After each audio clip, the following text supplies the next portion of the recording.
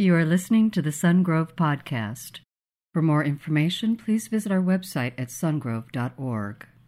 My name's Chad Manbeck. I'm a pastor in Kansas City, Kansas. Hung my hat here for a little season, and I have two little boys, and I wouldn't go into my whole story because that would be a waste of the service. But there is a special person that kind of makes this guy tick, and she's here, and her name is Jenna, and I think she's got to be, I have to know where she is. I can't function. So she's back in the back right there. There, put your hand up, baby.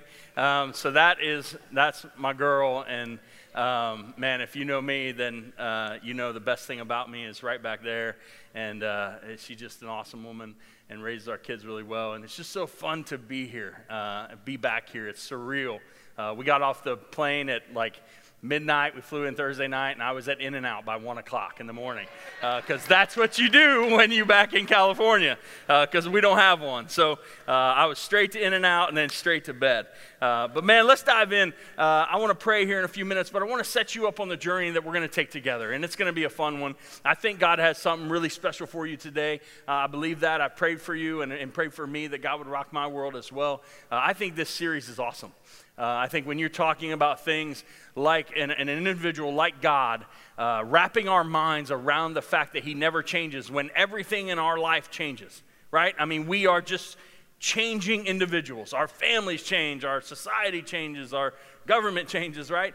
Things change all the time, and we have this God who we serve, if you're a Christ follower, who just is like, I'm consistent, man. I'm never going to alter. I'm never going to change. And so what is so important through this series is that somehow, some way, you would be able to try and grasp the mega size of that.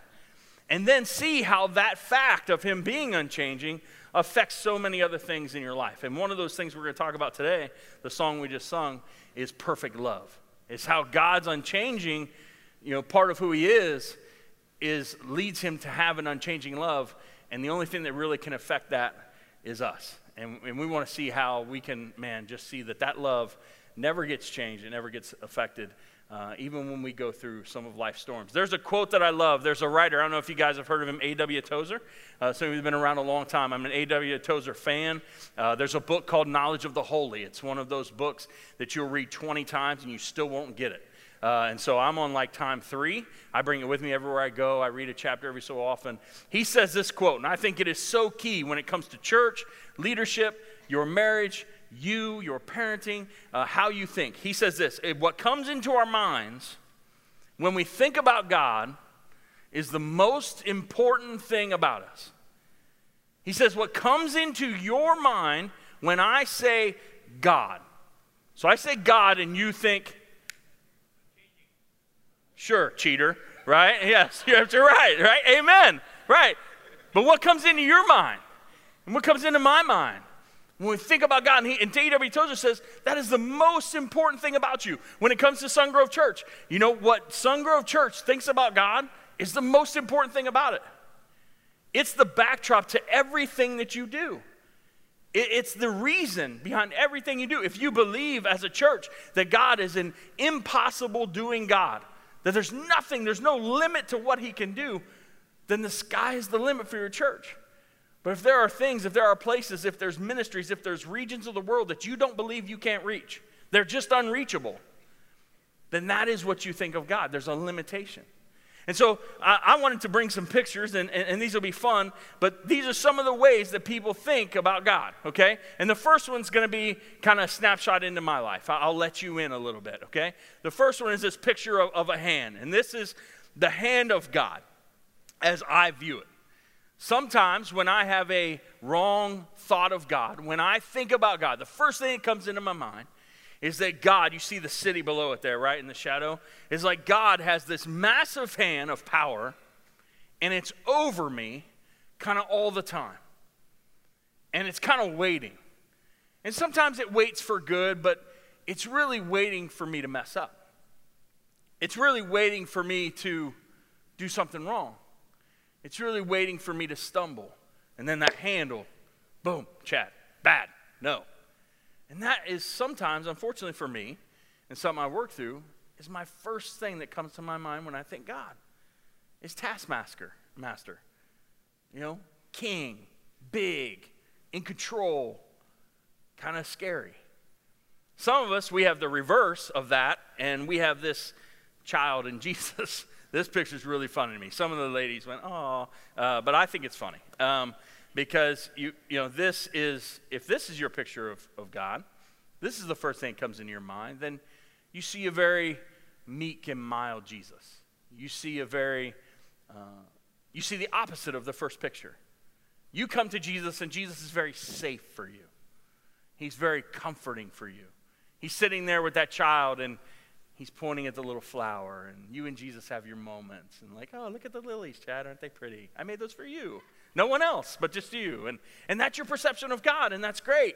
But then there's other things that you're missing out on because of who God is. The third one is kind of a man Jesus, right? So check that out. If that's what you think of God, you know, the thing that perplexes me about this picture is, why does Satan get all the muscles? I don't understand that. Look at Satan. He's ripped. I mean, he's chiseled in stone, and Jesus has got a robe on. It's like all loose, you know? Like, I'm putting Jesus in a shirt too small for him, and he's like busting out of it. But this is some of us men, like, we need this Jesus. We need CrossFit Jesus. We need like UFC Jesus, Conor McGregor Jesus. We need like dominate Satan. Like, that's how he is. And you see even churches that have Jesus that way. I mean, they're commanding Satan as if they have that kind of power in and of themselves. And their perception of Jesus is he's here to dominate, rule the world. One of the things that happened when Jesus came the first time was they thought he was going to take over. And they waited for a lion, and they got a lamb. They thought the lion's going to come, and he's going to arm wrestle Satan, and it's going to be over, and Rome's going to be out, and we're going to sit on thrones. And he came as this lamb, and their first thing that came to their mind when they thought God didn't enable them to receive the God that came. And then lastly, this is my favorite Jesus. It's Morgan Freeman Jesus, right? I'm God. And for a lot of us, this is Jesus. Like, I'm super cool, and I'm laid back, and I kind of don't care how you live your life. And you'll only pray to me when you need something, and that's totally good because I'm here for you. I got a great voice because I'm Morgan Freeman, and don't you want Morgan Freeman to narrate your life? And just Morgan Freeman Jesus. And you can see how that can drastically affect how you teach your children about God, how your church leads with God. And so what I want to do today, and what I want to allow Scripture to do more importantly, is I want us to take this little journey where we figure out, man, number one, and this will be on your study sheet, the first thing we're going to look at is God is truly unchanging. He's an unchanging God. And then from there, I want us to learn that God's love is unchanging. That because of one, it makes the other.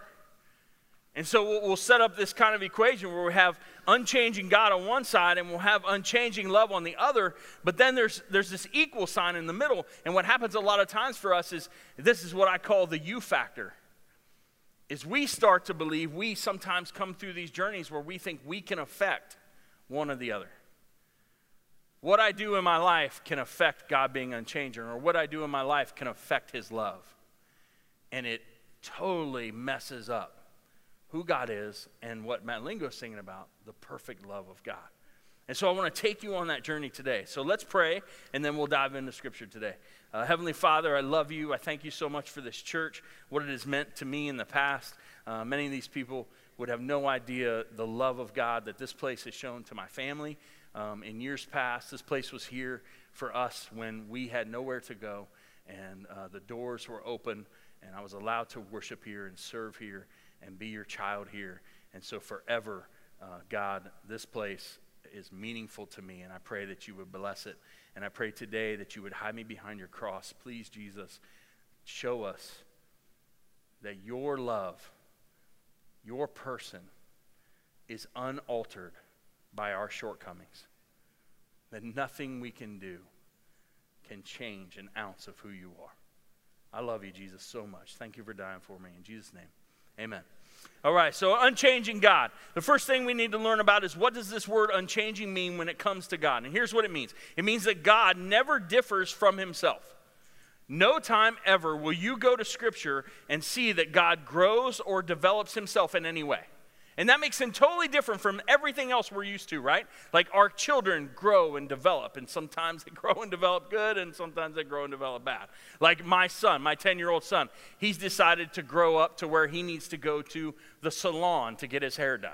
Okay, so a man-back rule is kind of how we run our house, is the boys get their hair shaved in the garage by mama for free.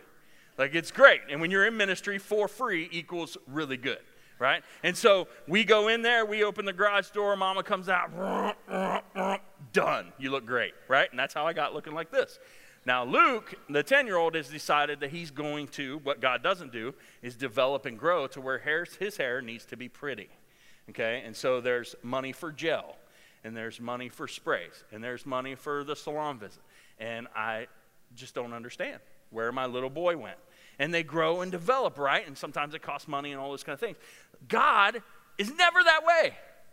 No matter what in our life changes, no matter how the community changes, no matter how nature changes, no matter how our children change, no matter how our society changes, God never develops and he never grows because he's completely unchanging and full. He is who he is. He's Alpha and Omega, beginning and end, done. And Jehovah. And so if we look at letter A, it's God cannot change for the better. God cannot change for the better. And I think logically we know this. We understand this. We can totally wrap our minds around the fact, yeah, I get it. God never changes for the better. But sometimes it feels as if God is better. You get a big bonus. God's better today than he was yesterday. You lose some weight. This year's already going better. God is answering prayer. And then you get fat. And it's like, God doesn't like me. And everywhere I turn, there's an In-N-Out. And God is, the whole time, never better than what he is right now. 1 Samuel chapter 2, verse 2, a beautiful verse of scripture describing God, says, there is no one holy like the Lord. There is no one besides you. There is no rock like our God. We know that like rocks can change. You have the weather come down, they change the rocks, they change formations, things like that, right? And all that kind of stuff can happen. God is a rock that does not alter. He never gets shinier. He never gets better. He never gets more good. He just is 100% as good as he can get, and which is perfect. And so for us, though, sometimes life deals us a blow or gives us a blessing, and we use the phrase, man, God is good. You know, you get that promotion, God is good. You almost never hear somebody find out terrible news and say God is good, right? It just doesn't go together. But God is trying to teach us, I'm unchanging. I'm as better as I'm ever going to get, and there's no one like me, and that's what sets me apart. That's why you come. If you're wondering, why am I even here? You are here at church today. Let me give you this. I didn't give this the first service. Because there is a God that's like no one else. That's why you worship. You don't sing like that to your children, right? If you did, they'd be a train wreck when they got older. They'd think they're king whatever, right? You don't do that. But you come here because there's no one like God. Some of you came ready to give in the offering because there's no one like God, and I trust him with everything I have.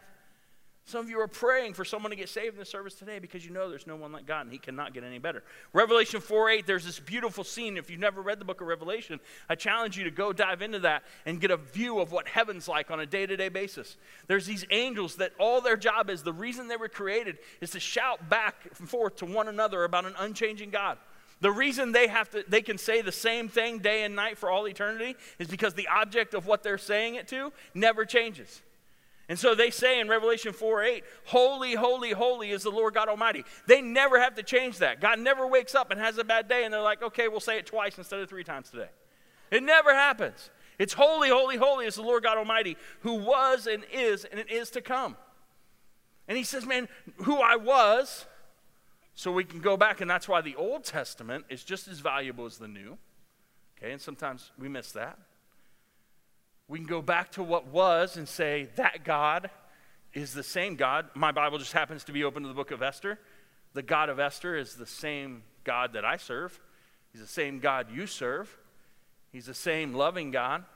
We can go to what is, which is God currently right now where we sit, ruling and reigning over this planet. So why is that important? Well, we can look at our politics. We can look at, right, big thing right now. We can look at our country. We can look at the world. We can look at, there was a huge earthquake that I heard this morning as I was here, 7.4, right, or something like that. And we can see all that turmoil, and we start to get that last days kind of feeling and all that kind of stuff, and we can say, you know what? God was, God is, no bit better or different, and God will be the same. He will be. I will change. Your head pastor will change and grow. Your wife or husband will change and grow. Your children will change and grow. They will disappoint you. They will love you. They will exceed your expectations at times. God never falls into that category because he just is and was, and he's always holy, holy, holy. Now, the other side of that is God cannot change for the worse. God cannot change for the worse. And we definitely experience this many, many times, is that sometimes it just feels like God just changed teams. Okay, and we experienced this in Kansas City, and this is how we experienced it. We won the World Series. I figured out that wherever me and my family move wins the World Series, and I've got data to prove it. When I moved here, the San Francisco Giants, of course it was an even year, so you win, but they won the World Series the very year I moved here. We moved to Kansas City, they went to the World Series, and then they won it the next year. Okay, so if you got a city you want to win, there's a price, and we will move there for that. But there was a guy named Ben Zobrist. Anybody know who Ben Zobrist is? Big baseball fan. You'd have to be out here to know who Ben Zobrist is. He played for Kansas City Royals. He helped us win a World Series championship. First one in 28 years, something like that. City was nuts. And then he got a big deal playing with the Chicago Cubs. Now, if I'm any Major League Baseball team right now, I'm hiring Ben Zobrist because he brings titles. He brings titles. Like wherever he goes, it seems like they thrive, and we got worse. We didn't even make the playoffs this year. So Ben Zobrist, unlike God, made us worse. He made us worse. But God is like, no matter what happens, I cannot change for the worse. Unlike your sports team, unlike this, unlike that, like your marriage. There'll be days where it's better, and there'll be days where it's worse.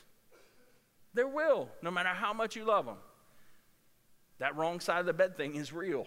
It really is. But God cannot change for the worse. And you may be thinking, oh, Chad, you can't understand what I'm going through.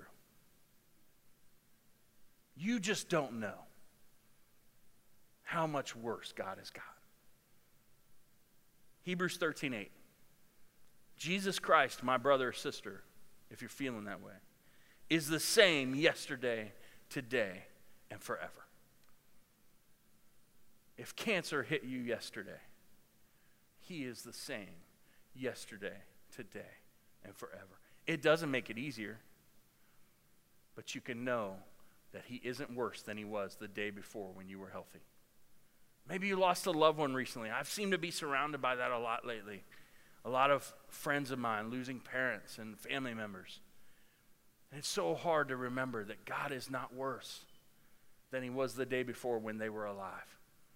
Maybe you had an event happen in your family that you're like, that is such a travesty. It's so wrong what they did to me. God is not worse. He is not worse. Malachi 3:6, one of those verses you can memorize, right? I'm a short verse memory guy. So like, Jesus wept. Boop, got one. Got one. How many you got? I got one. Jesus wept, right? You can add Malachi 3:6 to your list. Check it out. I, the Lord, do not change. Boom. Good. That's it. That's all you got. I, the Lord, do not change. But in those few words is incredible power when it comes to how you think about God, when it comes to your daily life, when you got bills that you can't pay, that you can wake up and look at that checkbook, you can get on your knees and you can say, I, the Lord, do not change. I, the Lord, do not change. You cannot be worse, God, because the scripture says you do not change. Psalm 55:19 says, God, who is enthroned from of old, who does not change. And I love it when God just repeats himself over and over and over. And it's like he's trying to turn the volume up in our life to say, hey, do you get it, Sungrove? I don't change. I don't change. I don't change. And we see in churches, right? Stuff in church changes. And it's amazing how God can get worse when stuff in church changes. You come in and they change the color of the carpet. I ain't going to this church no more. I'm on the carpet committee, which is a real thing. Not here, I don't think. You don't even have carpet. And I did not approve that purple. That is horrible. I don't care that it speaks to the royal, kingship of Jesus. I did not approve that. I'm leaving. And you want to sit back and think like, well, wait a minute. Did God change with the carpet? Did God change with the staff change? Did God change with that song you don't like? Or that drums or that guitar? There's people that leave churches and God is still the same. And it has nothing to do with doctrine or the important things of Jesus. It just has to do with the fact that we forgot that God is enthroned of old and he does not change. And he's in complete control. James 1:17, I know your pastor shared this with you a couple weeks ago, and I wanted to hit it again.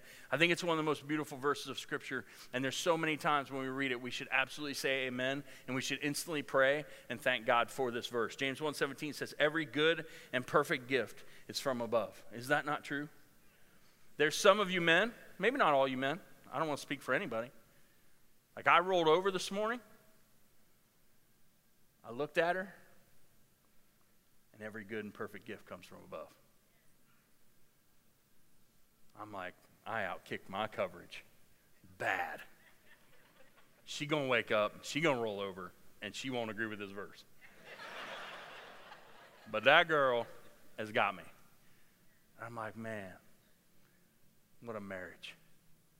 What a life. I stand up here. A lot of pastors leave churches and never come back because it was so ugly. I can stand here in love with this church because every good and perfect gift is from above. Think about your life. Aren't you so glad he cannot change for the worse? He goes on and says, coming down from the Father of heavenly lights, who does not change like shifting shadows. And so we got it, right? God is unchanging. But then we've got this other side of unchanging love. Unchanging love. Jeremiah 31:3 speaks of this probably like no other verse for me in Scripture. Jeremiah 31:3 says, the Lord appeared to us in the past, and he said, I have loved you with an everlasting love. And I love that word throughout Scripture. If you want to have a fun time, just study out everlasting in the Bible, man. There's no way you won't smile. You will love your day if you just study out the ways that God is everlasting in his relationship with you. He has an everlasting love, and I have drawn you with an unfailing kindness. This word everlasting, I want to dive into it for a second. It means no amount of rejection can cause it to cease. No amount of rejection can cause it to cease. I didn't get saved. I didn't give my life to Jesus Christ. I didn't become a Christ follower until I was almost 22 years old. All right, I was 22 years old. I didn't grow up in church. I never went to church. The golf course was our church. We said God's name all the time, and it was very inappropriate. But my dad still doesn't go to church, and we just didn't do church. And so I got saved way later in life. And I remember when I got saved, and I remember started learning things about God. And you know what I was thankful for? Everlasting love. I was thankful that no matter how many times I rejected God with my life, it never ceased. He kept pursuing. There's some of you today that are in this service. God is pursuing you right now with this everlasting love, and you know it. And you keep, and he's not stopping. The fact that you're in this room shows that he's not stopping, that he won't stop, because it won't cease no matter how many times you turn him away. And then he goes into this unfailing kindness, which is so beautiful, and he says no amount of opposition can cause it to fall short. No amount of opposition can cause his unfailing kindness to be applied to my life. And we see this throughout Scripture. We see this throughout Scripture, and I want to cruise through some of them. Just some of the biblical, what I call biblical failures. I don't even like that word because these are really like superstars of the faith. But we know so many of their failures. And they are a testament to an everlasting love and an unfailing kindness. They're a testament that never changes. Just look at some of them with me. On your sheet there, letter A is going to be Adam and Eve. Adam and Eve. Like they started this train wreck, right? Like they started it. We blame so many people for the things wrong in this earth. Like I don't know why I don't wake up sometimes and be like, really, Adam? Thanks, dog. How good was that fruit really? whether it was a pomegranate or banana or apple or whatever you want to think it was, it couldn't have been that good, right? To be in the mess we're in. And there they are. They're in the garden, Genesis 3, and they've sinned, and him and his wife have rejected God. And you would think, man, this is where unchanging love does have a change. This is the place. They even run from their Creator. They're hiding. They're so ashamed. And what God does is he comes, and it says, actually in the verse, at the end of chapter 3, it says they made for them garments of skins. It says that Jesus came to Adam and Eve, and he made for them garments of skins to cover up their nakedness. Okay? What he made for us was Jesus on the cross to cover up our nakedness that sin had left us in. But back in Genesis, God made for them garments of sin. And I often wondered the first time I read it, because the first time I read the Bible was when I was in my 20s. And I didn't know Genesis was the first book. I was truly ignorant. And I read it, and I'm like, where did God get the clothes? I mean, really, it's a good question, right? I mean, there's no, there's not an express around the corner in the garden. Like, where did he score those digs? And so I go over to Proverbs 27:26, and there's this beautiful verse. And it says, the lambs will provide you with clothing. Now, if you've been around the block a little while, that brings up John chapter 1 in your brain real fast. And you remember a bunch of dudes looking and saying, behold the what? Lamb of God. Behold the Lamb of God who takes away the sin of the world. And then I start to get it. God, in an unfailing love, right there in the garden, takes a lamb because his creation needed covered. And the first lamb killed as sacrifice is right there in the garden. And it's clear as day. And God is shouting to us, it's everlasting. It's everlasting. You can't stop it. You can't limit it. Adam and Eve did exactly the opposite of what I told them to do. Maybe you're in the room this morning. I've done exactly the opposite of what God's told me to do my whole entire life. It's everlasting.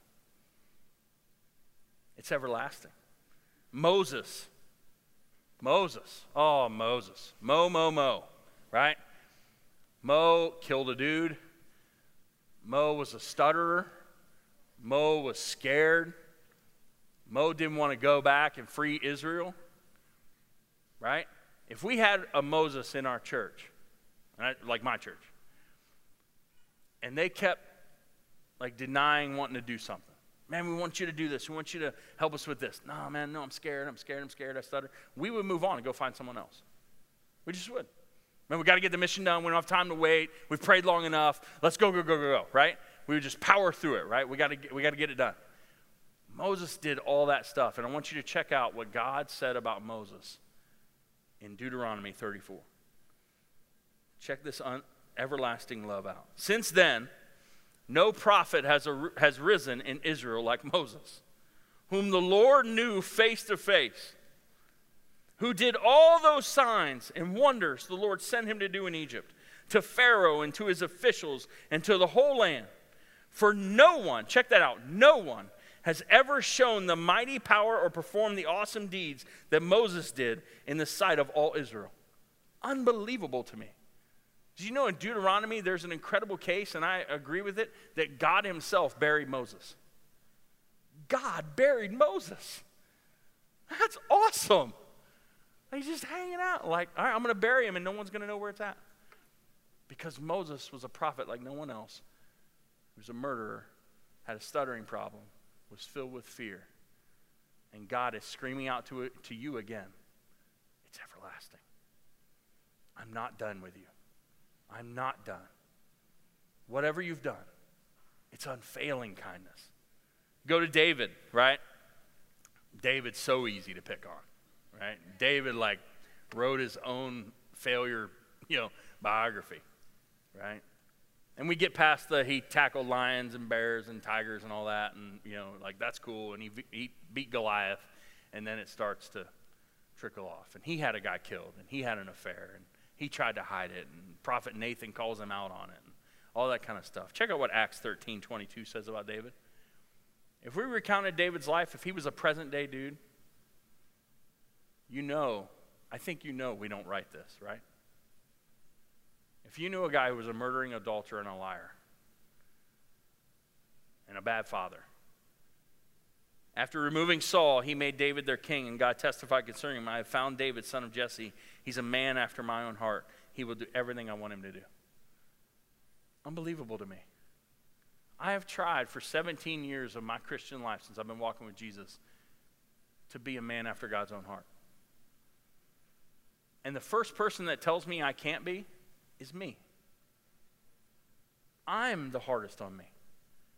Because I forget that David could experience an everlasting love. Why can't I? Why can't you be a woman after God's own heart? Why? Well, I used to cut myself.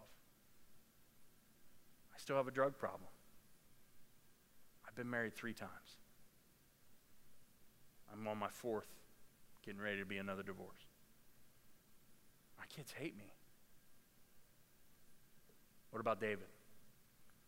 You can still have a heart after God because his everlasting love and his unfailing kindness. We got Esther, one of the most beautiful, just beautiful women in the whole of Scripture and human history. Do you know Esther was an orphan slave girl who saved a nation? She was an orphan slave whose uncle was her dad, and she became the queen and saved an entire group of people. And the people she saved, by the way, gave birth to the Lord Jesus Christ. If we don't have the book of Esther, Israel dies and we have no Jesus. And Esther walked into a king and said, if I perish, I perish. I don't know if God's love is everlasting. And God said, yes, it is. Because you're not an orphan slave girl to me. You're not. You're a daughter of the Most High God. We go on to Paul, Acts 20:24. Somebody tell me, what did Paul do wrong? You like, pick one, right? What did Paul do? Give me the main one. He killed Christians, right? Killed Christians. There'll be a quiz later. We'll work on it. All right? He killed Christians. Paul would walk in this room as Saul, and he would arrest us. He would drag us down Laguna Boulevard, and then he would throw us in prison, and a lot of us would be killed or stoned or stuck in prison forever as slaves. And you know what he did while he's doing it? I'm doing it for God. That was Paul. He killed people like us, for those of us in the room that claim the name of Jesus. Acts 20:24. However, I consider my life worth nothing to me.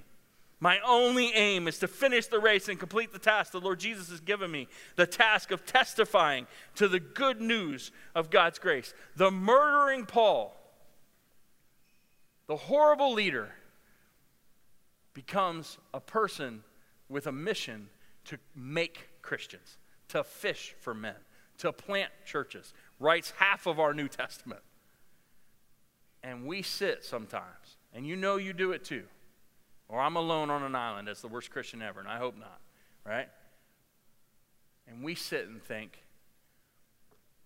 man, God's changed. God doesn't love me like he used to. Man, I just can't get things straight. I go to church, and then I miss 6 weeks, and then I go back, and I go to CR for a week, and then I don't go, and I'm just hopeless. And God is shouting from the rooftops, everlasting, everlasting, everlasting. And I want to give you a verse that I feel like it spoke to a young man this morning who found me after service, and I hope it'll speak to you too. Isaiah 49:14. It's one of my favorite verses that encourages me when I start to think that I'm without hope. But Zion said, the Lord has forsaken me, the Lord has forgotten me. And if you haven't felt that way, you probably will eventually. That you will have seasons in life where you just feel like, Lord Jesus did. You remember what he cries out on the cross? My God, why have you what? Forsaken me. Forsaken me. And I'm not better than Jesus. So I know I'll feel that way. And he goes on and he says, and God responds. God's like, hey, Sun Grove, you think I've forgotten you? You think I've forgotten you? You think, man, you're too far, you can't get saved? You think you can't become a Christian? You think you can't live an abundant Christian life? You think you can't experience all that God has for you in this life? God responds and says, can a mother forget the baby at her breast and have no compassion on the child she has born? He says, would a mother really do that? And I know what I thought when I read it. Yeah, it happens. It's horrible. Mothers do forget their children here. Check out what God says. He says, though she may forget, even though that may happen, even though that seems so catastrophic and never should happen, even if it does, I will not forget you. And you know what God's telling you? That little baby nursing on that mother, you are dearer to me than that. You are dearer to me than that. And he goes on, and this is incredible. He says, see, I've engraved you on the palms of my hands. Did you know that when he died on the cross, those scars are forever? We will see them. They will be there. And he knows, he says in Isaiah, he says, you know what you should see when you see the holes? You. Your name engraved right there. Because I did it. Because I everlasting love you. And a mother may forget her child, but I will never forget you, no matter how many biblical failures you might have done. And so we come to this crossroads. Okay, God is unchanging. Got it. God's love is unchanging. Got it. But I change. And when I change, sometimes it affects that or it affects this. And I call it, man, the perfect equal sign. You'll notice on your study sheet at the top there, it says unchanging God equals an unchanging love. And what we do so many times, and I do it too with you, brothers and sisters, is I come and I nullify the equal sign. I'm like, yeah, he's unchanging. Yeah, his love is unchanging. But what I am or what I just did, it doesn't equal each other today. It doesn't equal each other right now. And there's this verse in Scripture in Romans 8:35. It'll be on your screen. It says, who shall separate us from the love of Christ? I've never taken a second and answered it before. You know, sometimes you read Scripture and you're like, who shall separate us from the love of Christ? And then it goes on. Shall tribulation or peril, or, you just read right on. 2 weeks ago when I started studying for this message and finished it on Monday last week, I stopped at the question mark. And I said, Chad, who shall separate us from the love of Christ? You know what my answer was? Me. For many of us, oftentimes, we separate ourselves from the love of God. If you are in this room this morning and you are not a Christ follower, you know about the death, burial, resurrection of Christ, you know that Jesus died for your sin, you know that he rose the third day to have victory, but you've never applied that to your life. You've never taken the moment that it takes to say, Jesus, my life is yours. You know who limits or separates you from the love of Christ? You. Nobody else. If you're in the room and you're a Christ follower, but you're far from God because you're letting stuff separate you from the love of Christ, I'll give you a list of them. Fear separates from the love of Christ. Failure separates from the love of Christ. Hurts can separate us from the love of Christ. Habitual sins, that's a huge one, right? You sin, the same thing you've always done. You wake up, God, I'll never do it again. Love with Jesus for 24 hours, you do it again. And it's hard to say, unchanging God, unchanging love. Because I keep doing the same trash over and over. And either he doesn't love me the way he was, or he's not strong enough to help me through it, or blah, blah, blah, blah, right? We separate ourselves from the love of God. Depression and anxiety, huge. The rise of social media has caused the rise of depression and anxiety. It's not even arguable. And you know why? Because we need relationship connection so bad, and you can't find it through a screen. You can't. That's why this is gorgeous. It's gorgeous. This is the picture I should be taking and putting on Snapface or InstaChat, right? Whatever they are, right? The high schoolers are like, good one. I know what they are, right? Because this is gorgeous. Because you know what? You actually talk to each other. You saw real people today. Like, you may actually like them, not like them, you know? But depression and anxiety come because we've secluded ourselves off and we think, you know what? It's just not an everlasting love because I never can get out of this trench of sadness. Bitterness is horrible, by the way. It's horrible. It's my least favorite of all sins. Because whoever or whatever you're bitter against does not suffer the incredible harm you're hurting yourself with. It's horrible.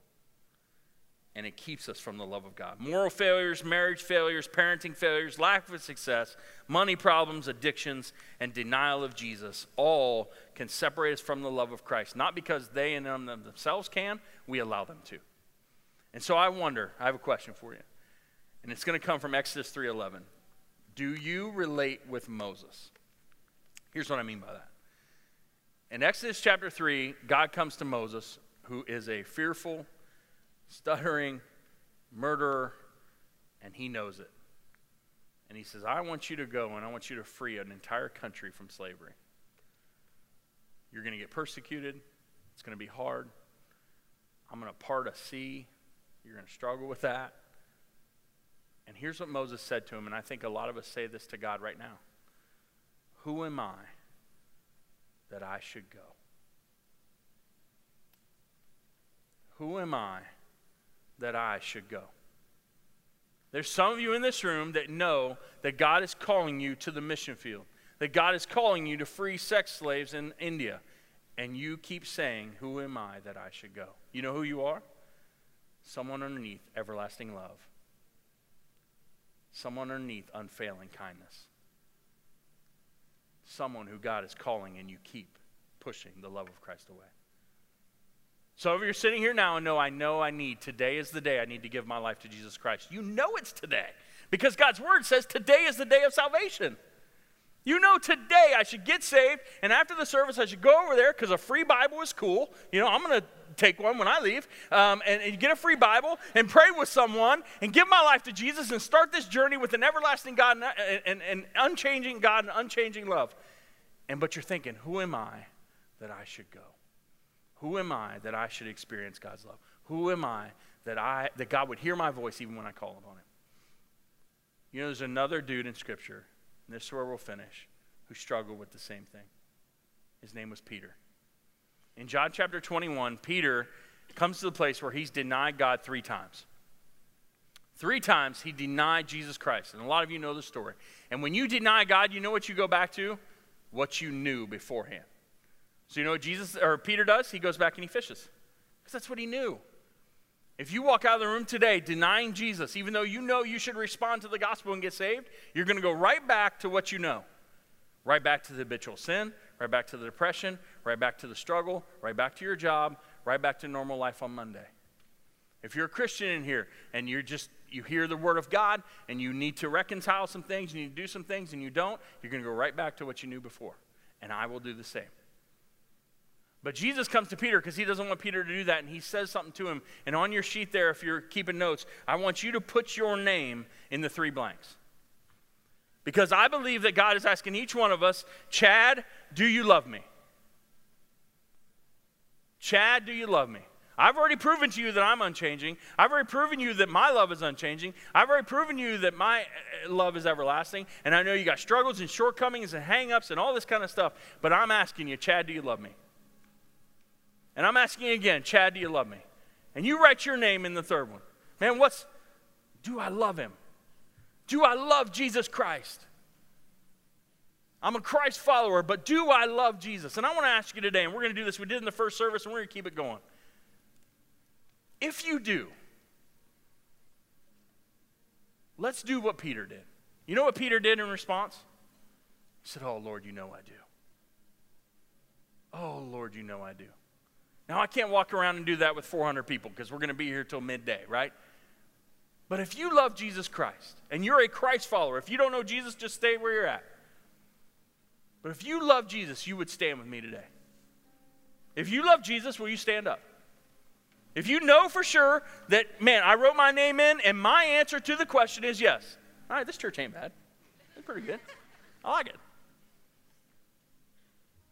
You've just stood up and you've answered with Peter. You know what? I do have hurts and hang-ups and all these kind of things. But you know what? I do love you. I'm telling you back, I love you. Now, if you're in the room and you've never responded to an unchanging God, and you know you've rejected him Sunday after Sunday, you got a guy at work or a girl at work that gives you the gospel all the time, and you never respond. You know today, you may be standing. You may stand because everyone else stood, and you're like, okay, that's what they're supposed to do at church. But you know in your heart you don't know Christ. Here's what I'm going to ask you to do. I want everybody to close your eyes and bow your heads. Will you respond to the everlasting love of God today? Will you lay aside, like Moses did, and David did, and Esther did, all your failure, and today say, Jesus? And I would ask you, if you're feeling that in your heart, would you pray after me? Right now, Jesus, I love you. And for the first time, I'm giving my life to you, and I'm no longer afraid to do it. Today, I believe the gospel, and I ask you to cover my sin with your everlasting love. If you're here this morning and you're like, you know what? I know today God saved me from my sin. Would you raise your hand for me? Amen. Another one. Brother, I see you. Brother in the back, I see you. Brother right here on the left. Amen. You've been tracking all the morning. I knew God was working. Praise God, church, man, for these 6, 7 people, 8 people that have gotten saved this morning. I would ask you, if this morning you did pray that prayer, if you said, today is a day I want to give my life to Jesus, there's a little station over here with a free Bible, and I would love to, hear your prayers and meet you. I'll be over there too. Just walk right over there. Have the courage to come say hi and say, man, Jesus changed my life today. I gave my life to Christ. I'm forever on the same side as the unchanging God. I'd love to meet you. And for those of you who stood up and said, man, I love Jesus, I would challenge you this week. Walk like it. Live like it. And believe that every time you fail, there's an everlasting, unfailing love for you. God, I love you. I praise you. And what we just experienced, this is love. This is love, God. You are love. And I pray you'd hear our voices as we sing that one more time. In Jesus' name, amen. Thank you for listening to the Sungrove Podcast. For information on Sungrove Church, visit our website at sungrove.org.